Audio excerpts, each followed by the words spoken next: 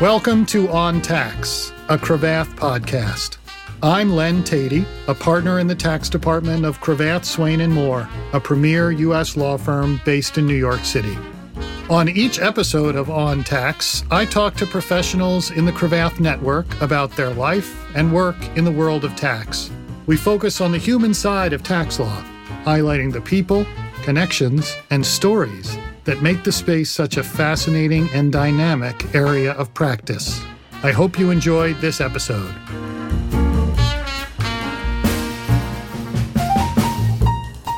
Today we're joined by Kieran Sheffrin, who's a senior attorney in the Cravath Tax Department. Kieran, thanks for joining us and welcome to the podcast. My pleasure. Thanks for having me, Len. So Kieran, tell us about your background in the law. Well, I've always wanted to be a lawyer. I actually have a video on my phone of me, and I think I was around 6 or 10 years old. And my mom says to me, "What do you want to be when you grow up, Kieran?" And I say, "A lawyer." And she goes, "A lawyer? We don't have any lawyers in our family. Why do you want to be a lawyer?" And I said, "To sue people." And I have no idea where this comes from. I think I probably watched a little too much Law and Order when I was a kid, and there were a lot of prominent cases going on TV. So I always knew I wanted to do something with the law, but you can't be a lawyer when you're a kid and you can't be a lawyer in college. So in college, I was an economics major and took all the requisite classes I thought would look good to become a lawyer. And my first foray into tax and tax law was actually an internship I had in college. When I was in high school, I did a program called Economics for Leaders by the Foundation for Teaching Economics. My parents are both economists. And so I went to econ camp when I was in high school. And as part of the program, they check in with you when you were in college and they say, if you want an internship in Washington, D.C., where everyone wants to be in college, then we'll help you get placed with some sort of economics related internship. So I filled out a basic survey and they placed me at the Tax Foundation. Not all the internships were about tax, so it was just kind of fortuitous that it was about tax. And the Tax Foundation is a tax policy think tank, and they do a lot of work on state and federal tax policy. They do a lot of surveys. They collect an enormous amount of data. They do a lot of in-depth reports about business tax climate indexes and stuff like that. And so there I got a lot of exposure to tax law and really from more of a policy perspective, how tax law affects people's daily lives. You can have like a jock tax. For athletes traveling into certain jurisdictions and playing games? Yes, exactly. And when I was there, I actually wrote an op-ed article. They helped me place it in the Boston Herald, which was cool. It was about an all-star game that was being played in Boston and how Massachusetts was trying to tax the players who were playing in the game because they were there, but also the people that got all-star bonuses that didn't even play in the game. So it's kind of interesting. And there's lots of different analyses the Tax Foundation does. And so they really let me kind of explore my interests within that. But the technical tax side came out a little too. They do a lot of very technical analysis. And I noticed that all the people there who were really digging into the details were lawyers. And so I said, tax law, this is something that I could focus on in law school. So I took the LSAT, I went to law school. And one of the first people I met in law school was Rebecca Kaiser. And Rebecca Kaiser is a wonderful professor. She was at Brooklyn Law School and then she moved to Fordham. And most recently now she has taken a leave from Fordham for government work. And she's the new Assistant Secretary of Tax Policy in the U.S. Department of Treasury. At the time, she was just a tax professor. And I took a bunch of her tax classes and I actually became her research assistant. So Rebecca Kaiser became a little bit of a mentor to me in law school. I should probably stop here and tell our listeners that Rebecca is also a Cravath alumna. She and I were in the same class at Cravath, and we were colleagues as tax associates for a couple of years before she left to go become a law professor. So just to sort of sum up what we've heard so far, you always knew you wanted to be a lawyer. And then in college, you had this exposure to tax law, tax policy. And rather than sort of running away in the other direction, you sought out more tax experiences in law school and happened fortuitously to cross paths with Rebecca.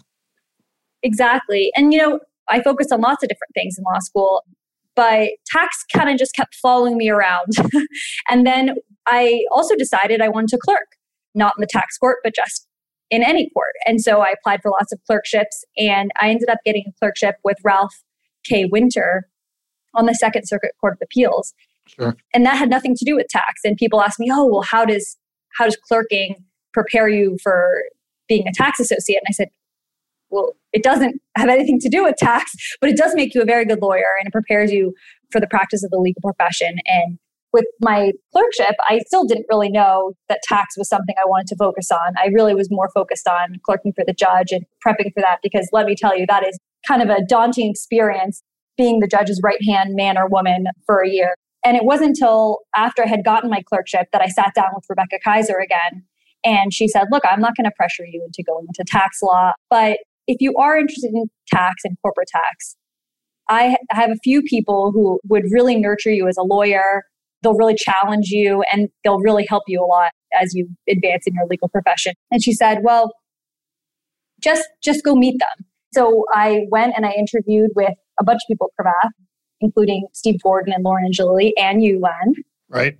And I really liked the way you guys described the practice of tax, and really, fell in love with the way the firm nurtures their lawyers. And I actually even remember, Len, you probably don't remember, but in my interview with you, you sat me down and you said, I don't think you probably understand what we do here. Let me show you what we do on a daily basis. And you took out a yellow legal pad and you drew out boxes. You say, see this box here and see this box here. And then you posed to me a question that you would ask of a first-year associate. And you said, this is treated like this and this is treated like this. But what I need to know is if you do this, and I don't exactly remember the details because at the time I had no idea what was going on. I hadn't even taken corporate tax. Mm-hmm. So you showed me all these boxes and you said it, and then I'll just send you away and you're going to come back to me with the answer. So I thought that was really interesting, and you didn't scare me away too much. It's interesting that you remember that. I do that every now and then in interviews. I generally do it when I have decided that this is somebody who I want to recruit and not just sort of interview. This is somebody who I want to give a fair sense of what it would be like to work with us. I'm certainly not trying to test any knowledge, but what I'm trying to do is give someone a sense about what would it be like to work on a problem with me kind of across my desk or across my conference table. I want to give people a fair sense about how I try to explain issues, how I try to teach to some degree, and I want them to feel, ideally, a certain level of comfort in that exchange. On the other hand, if they get a sense that, wow, this is too intense or not quite what I'm looking for, to me, that's almost as valuable because, again, I'm trying to give a fair sense in that moment about what it's like to be an associate at the firm. And it doesn't do anybody any good to not do that and have somebody show up and be surprised. So I'm glad that you weren't scared off by it. And I'm also glad that you appreciated that it was an opportunity to learn about what it'd be like to work with us. And hopefully, now that you've worked with us for so long, you feel like it was realistic. And working across my desk is a lot like that. Yeah, I think it is. And I think it's really important to give young lawyers and law students a real sense of what it's going to be like to work with each other and then the subject matter, because it's really hard as a young professional to know what the job is going to be like. And if you can give some semblance of that in an interview, I think that's really helpful. And, I was always like a rise to the occasion type of person. In college, I did well and tried hard.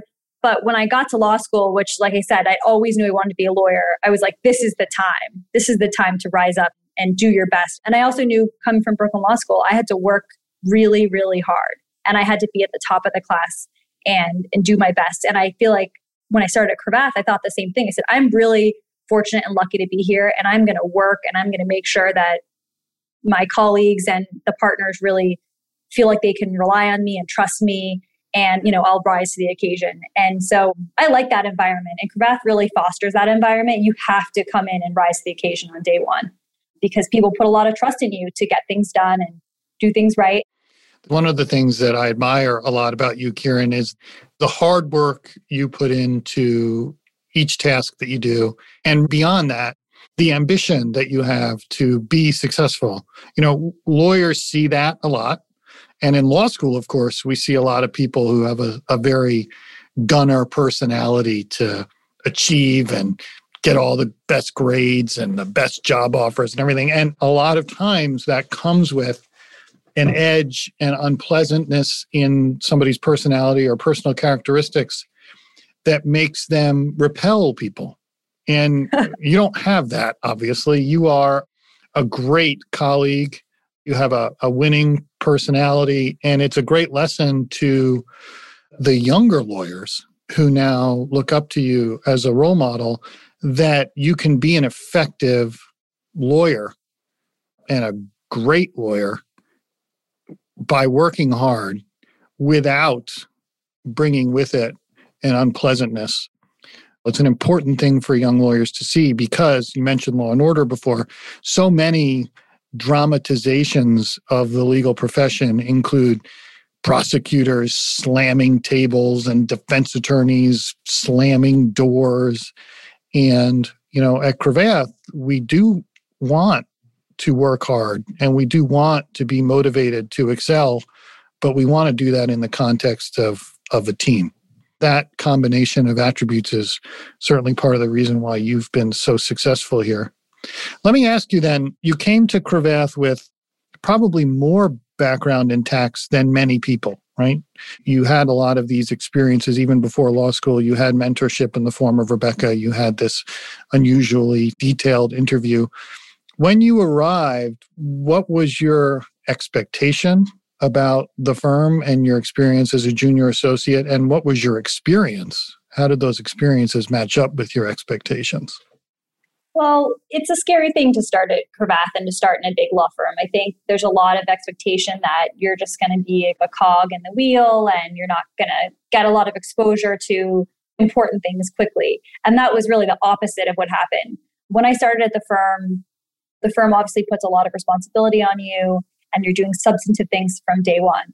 It just happened to be that I got put on a deal with you, Len, right at the beginning of when I started that lasted maybe 5 or 6 years. Right. But I was put on a deal that was very active. It was very important to the firm and important to you guys. And I was able to hit the ground running. And I didn't realize before I came to the firm how team-oriented everything is. I mean, when you're working on a deal, you're really working on a team with your colleagues and your partners and the corporate team. And it's really a team environment, especially at Cravath. Cravath really fosters an efficient team because everyone really can rely on each other and trust each other. And so I joined this team and there was, 2 tax partners, a very senior tax associate, a mid-level tax associate, and me. And I was included on every call with very important people at the company, very important other lawyers that we were consulting. And I always got to sit in, I always got to participate. And that exposure from day one is just something that I did not expect to be included in. And that team kind of vibe really has continued into the practice. And I really try to foster that with the junior associates too, when I work with them. I always try to make sure that everyone feels like we are on the same team. You've given a good example of a large team on a large important matter, but what was your experience with some of the less elaborate, smaller matters that you worked on largely on your own or with the support of a partner who's supervising you? What was that like? Well, you're really thrown into the deep end. There's only one end of the Cravath pool. Right. And at the beginning, I remember sitting with my office mate and getting an email from either the partner or the corporate team saying, hey, can you review this OTP? And I just look at my office mate and I said, do you know what an OTP is? Or like someone said, oh, can you review this DON? And just for everyone who doesn't know the lingo, an OTP is an offer to purchase. And they were doing a consent solicitation for a debt offering. And a DON is the description of notes that goes into a debt offering. So with this lingo, you don't know. And other people at the firm, they don't know that you just started 2 weeks ago. And they expect you to be proficient in a very short period of time. So in those experiences, it was very difficult to try to get up to speed. But luckily, you have a lot of support from written materials, from CLE materials, and also just colleagues, first year, second years, other people who have been in your shoes recently, and you have a little village. So they say it takes a village to raise a tax associate at Cravath. And that's how you get through it. It's another point worth stopping on, especially for younger lawyers who are just starting out.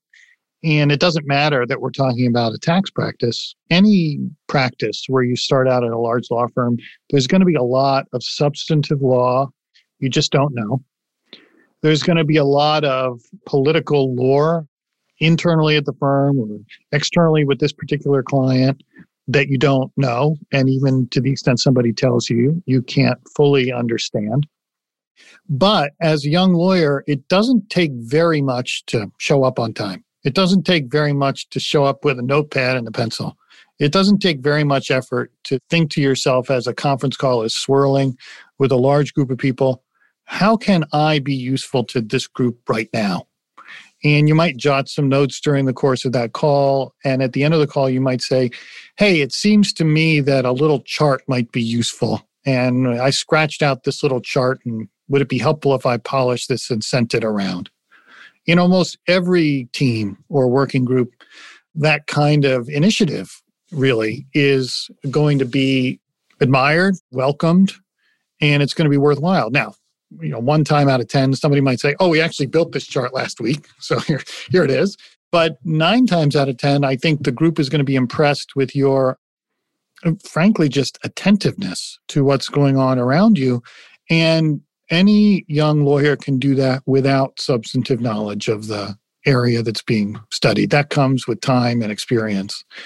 So I wanted to make sure that people understood that it's not all overwhelming terror starting at these law firms. Instead, there are certainly things you can and should be doing that are totally within your skill set as a young lawyer in a professional environment like that. Kieran, you then became a very effective and useful mid-level associate. Can you talk about, as you started to learn more about the substantive area of the tax law, how your responsibilities changed and how our expectations for you within the firm changed as well? Yeah, when I finally could figure out what was going on and slowly taught myself corporate tax and some of the other areas that we focus on at Cravath, I started to really kind of understand why we do the deals the way we do them. And that really helped me become a better lawyer and a better advisor to clients. So once I really could understand, not just like doing markups, once I could understand why we do the structures and the commercial reasons for doing different things different ways, why covenants are written different ways, it really enabled me to work with the clients more. And that was something that I think is important when you go from being a junior associate to a mid-level. You talk to the clients more. Your responsibility is to get on the phone with some of your clients and walk them through the representations and the covenants and certain structural elements of the deal. And they might ask you, why do we have to make this rep? Why is the buyer or the seller asking for this? Why do we have to structure something in this way? And when you finally have some confidence about the substantive law, you're really able to engage with them more and feel more comfortable getting on the phone with them. One big difference between being a junior and mid-level for me was getting to work with the junior associates and kind of teaching them the ways that I was taught. I had some amazing teachers. I had some great mid-level associates kind of bringing me up. Cara Mungavin, who's now a partner, was a senior associate, and she spent an enormous amount of time with me on various different deals, teaching me substantive law and why certain covenants and drafting is done a certain way. And one time we sat down, it was a deal where the precedent was all jumbled. And she said, you know what, let's just go through and let's draft. This is going to sound really boring, but she said, let's draft our deal tax return provision. Who's going to file each tax return? And we sat there for like 2 hours drafting out the ideal way of doing it and said, well, how about this way? How about this way? And that's the way I do it now. So, when I talk to the junior associates now, I explain, like, you can draft this however you want, but this is the way that I found works practically very well. And so once you have a basic understanding of the law and why things are done the way they are, you can start to put the icing on the cake on the way you practice and then really develop like your personality as a lawyer, which is very hard to do when you're junior because you're trying to, tread water and you stay above water, and you're finally able to come up with your lawyering style. I became a lot more comfortable when I was able to do that because I can let my personality shine through. I can be more collaborative and, I really like being upbeat and positive. And so finally, when you're confident enough to do that, you settle in a little bit and it's a lot more comfortable. Right. And at the end of 2020, the firm elected you as a senior attorney, which was a huge thrill for us. And congratulations on that. And now your status as a mentor in that way is sort of formalized, but for many years it's been de facto. So at this point, you are at a point in your career when you have a lot of autonomy in what you are doing. You have a lot of responsibility to mentor the junior associates. And I know that each of them appreciates that. You now have an opportunity to answer a question that I've liked to ask a lot of our guests. And that is, what do you think the most effective tax lawyers do well? In your experience, what have you observed about people who are doing the job at a high level? Well, I think there's a couple things. One answer is something that I think a lot of people say, so I won't spend too much on that time. But it's an effective tax lawyer is someone who can take a complicated topic, they can explain it very simply and communicate it so a business person can make a commercial decision. I think a lot of people say that. You're right. That is a theme, but it's true. It's true. So I don't want to miss that because I think that's like really important and it's a skill that people should work on. But another thing that I've noticed that really amazing tax lawyers do really well, and I've observed this at our firm, but also other firms that we've worked with closely on the other side or on our side, is that people have an ability to juggle things at the same time while maintaining a real level of excellence. So you may say any corporate lawyer has to juggle a lot of things at once. You have documents flying around, you have disclosure documents, you have to talk to the business people, you have to talk to the board. But in tax, you have all of that stuff. But then you also have these really hard substantive issues that you're battling with in the background. And people are asking you questions at an extremely fast pace, emailing you at all hours. They, are asking you things that they think are pretty simple answers. Like, hey, is this tax-free? Can we do this? Can we have a meeting here? Can we do that? And you want to give them a quick response because that's the pace of the deal and that's what people expect of you. But sometimes there's a lot of facts that we need to know. There's a lot of judgment calls. There's a lot of things that aren't clear in the regulations in the code that you have to use lore to understand. And so you have to be able to balance this fast-paced corporate M&A lifestyle with this very technical background. And you can't say, well, I need a week to think about this. I'll get back to you. So learning how to juggle that and give people really good advice quickly and then circling back for more facts when you need to, that's, I think, something that when lawyers do that really well, tax lawyers do that really well, I really admire and strive to be like that. That's a great observation, Kieran. Thanks. So 10 years ago, you were a 1L at Brooklyn Law School, right? Just trying to figure out how to get through that. What advice would you give to a 1L today who wanted to be doing in 10 years what you're doing now? That's a good question. I think that they should just put in the time and the hours to work with your colleagues. I mean, you'll get the experience you need just by going through the motions. But I think if you really foster relationships with your colleagues, become friends with them, have a collaborative relationship with them, and learn from the people you're working with, it'll be really beneficial. I guess my piece of advice would be just not to be too stressed out and have your own life. Because looking back 10 years, if I hadn't gone on vacation, if I hadn't done stuff with friends, and I had just only focused on being a gunner and trying to be the best, I think I would have missed out on a lot of life. And there's a lot of stuff that's happened in my personal life that's been amazing the last 10 years. So I wouldn't want people to kind of ignore their personal life and put everything on the back burner and only focus on law in their career, because I think it's important to be a well-rounded, happy person. Well, that's a perfect segue into the way we like to end our episodes, Kieran, and that is by talking a little bit about what our guests like to do outside of the law practice. Of course, Cravath is well known as a place where people work hard, and we do work long hours, particularly when we've got a lot of deals going. But when we don't, we do like to do things other than work. So what do you have going on in your life these days that is a good distraction from work? So these days, I've been spending a lot of time at home, as we all have, and getting to spend that extra time with my family, not having to commute to the office is spectacular. But because of that, I've actually been spending a lot of time cooking. And cooking is actually one of my passions. I don't even know if you know that, Len. I don't. We've known each other for a long time, but I love to cook.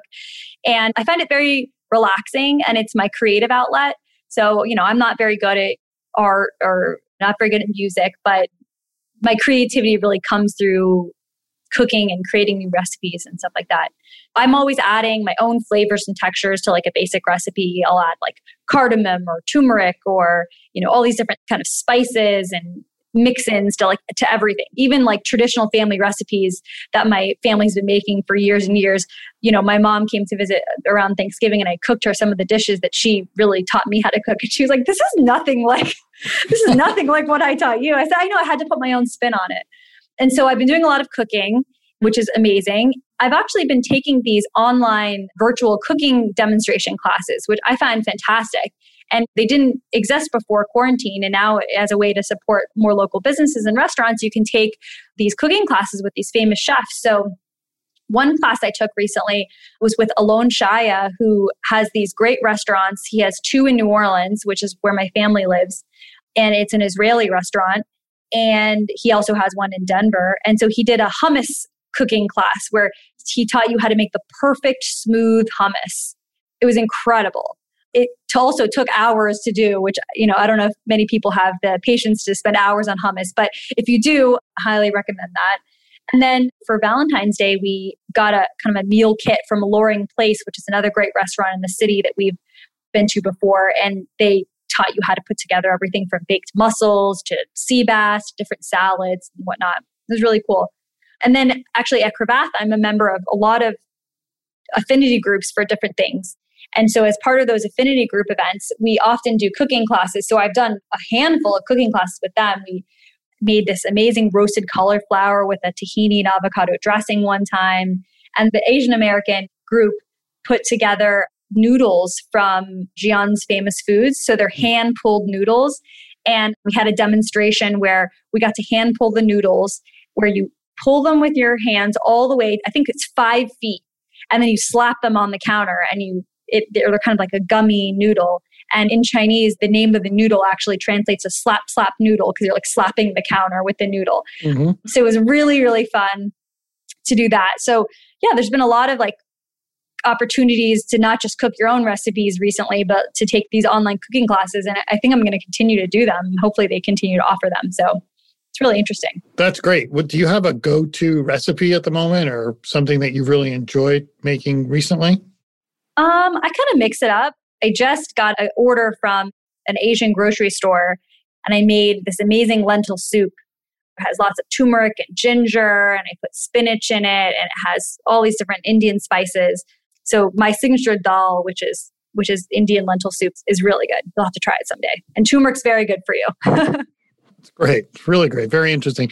Kieran Shevrin, a senior attorney in the tax department at Cravath, has been our guest. Kieran, thanks so much for joining us. It's a pleasure to catch up with you, and we'll see you around the office or on Zoom sometime soon. Thanks. Thanks for having me, Len.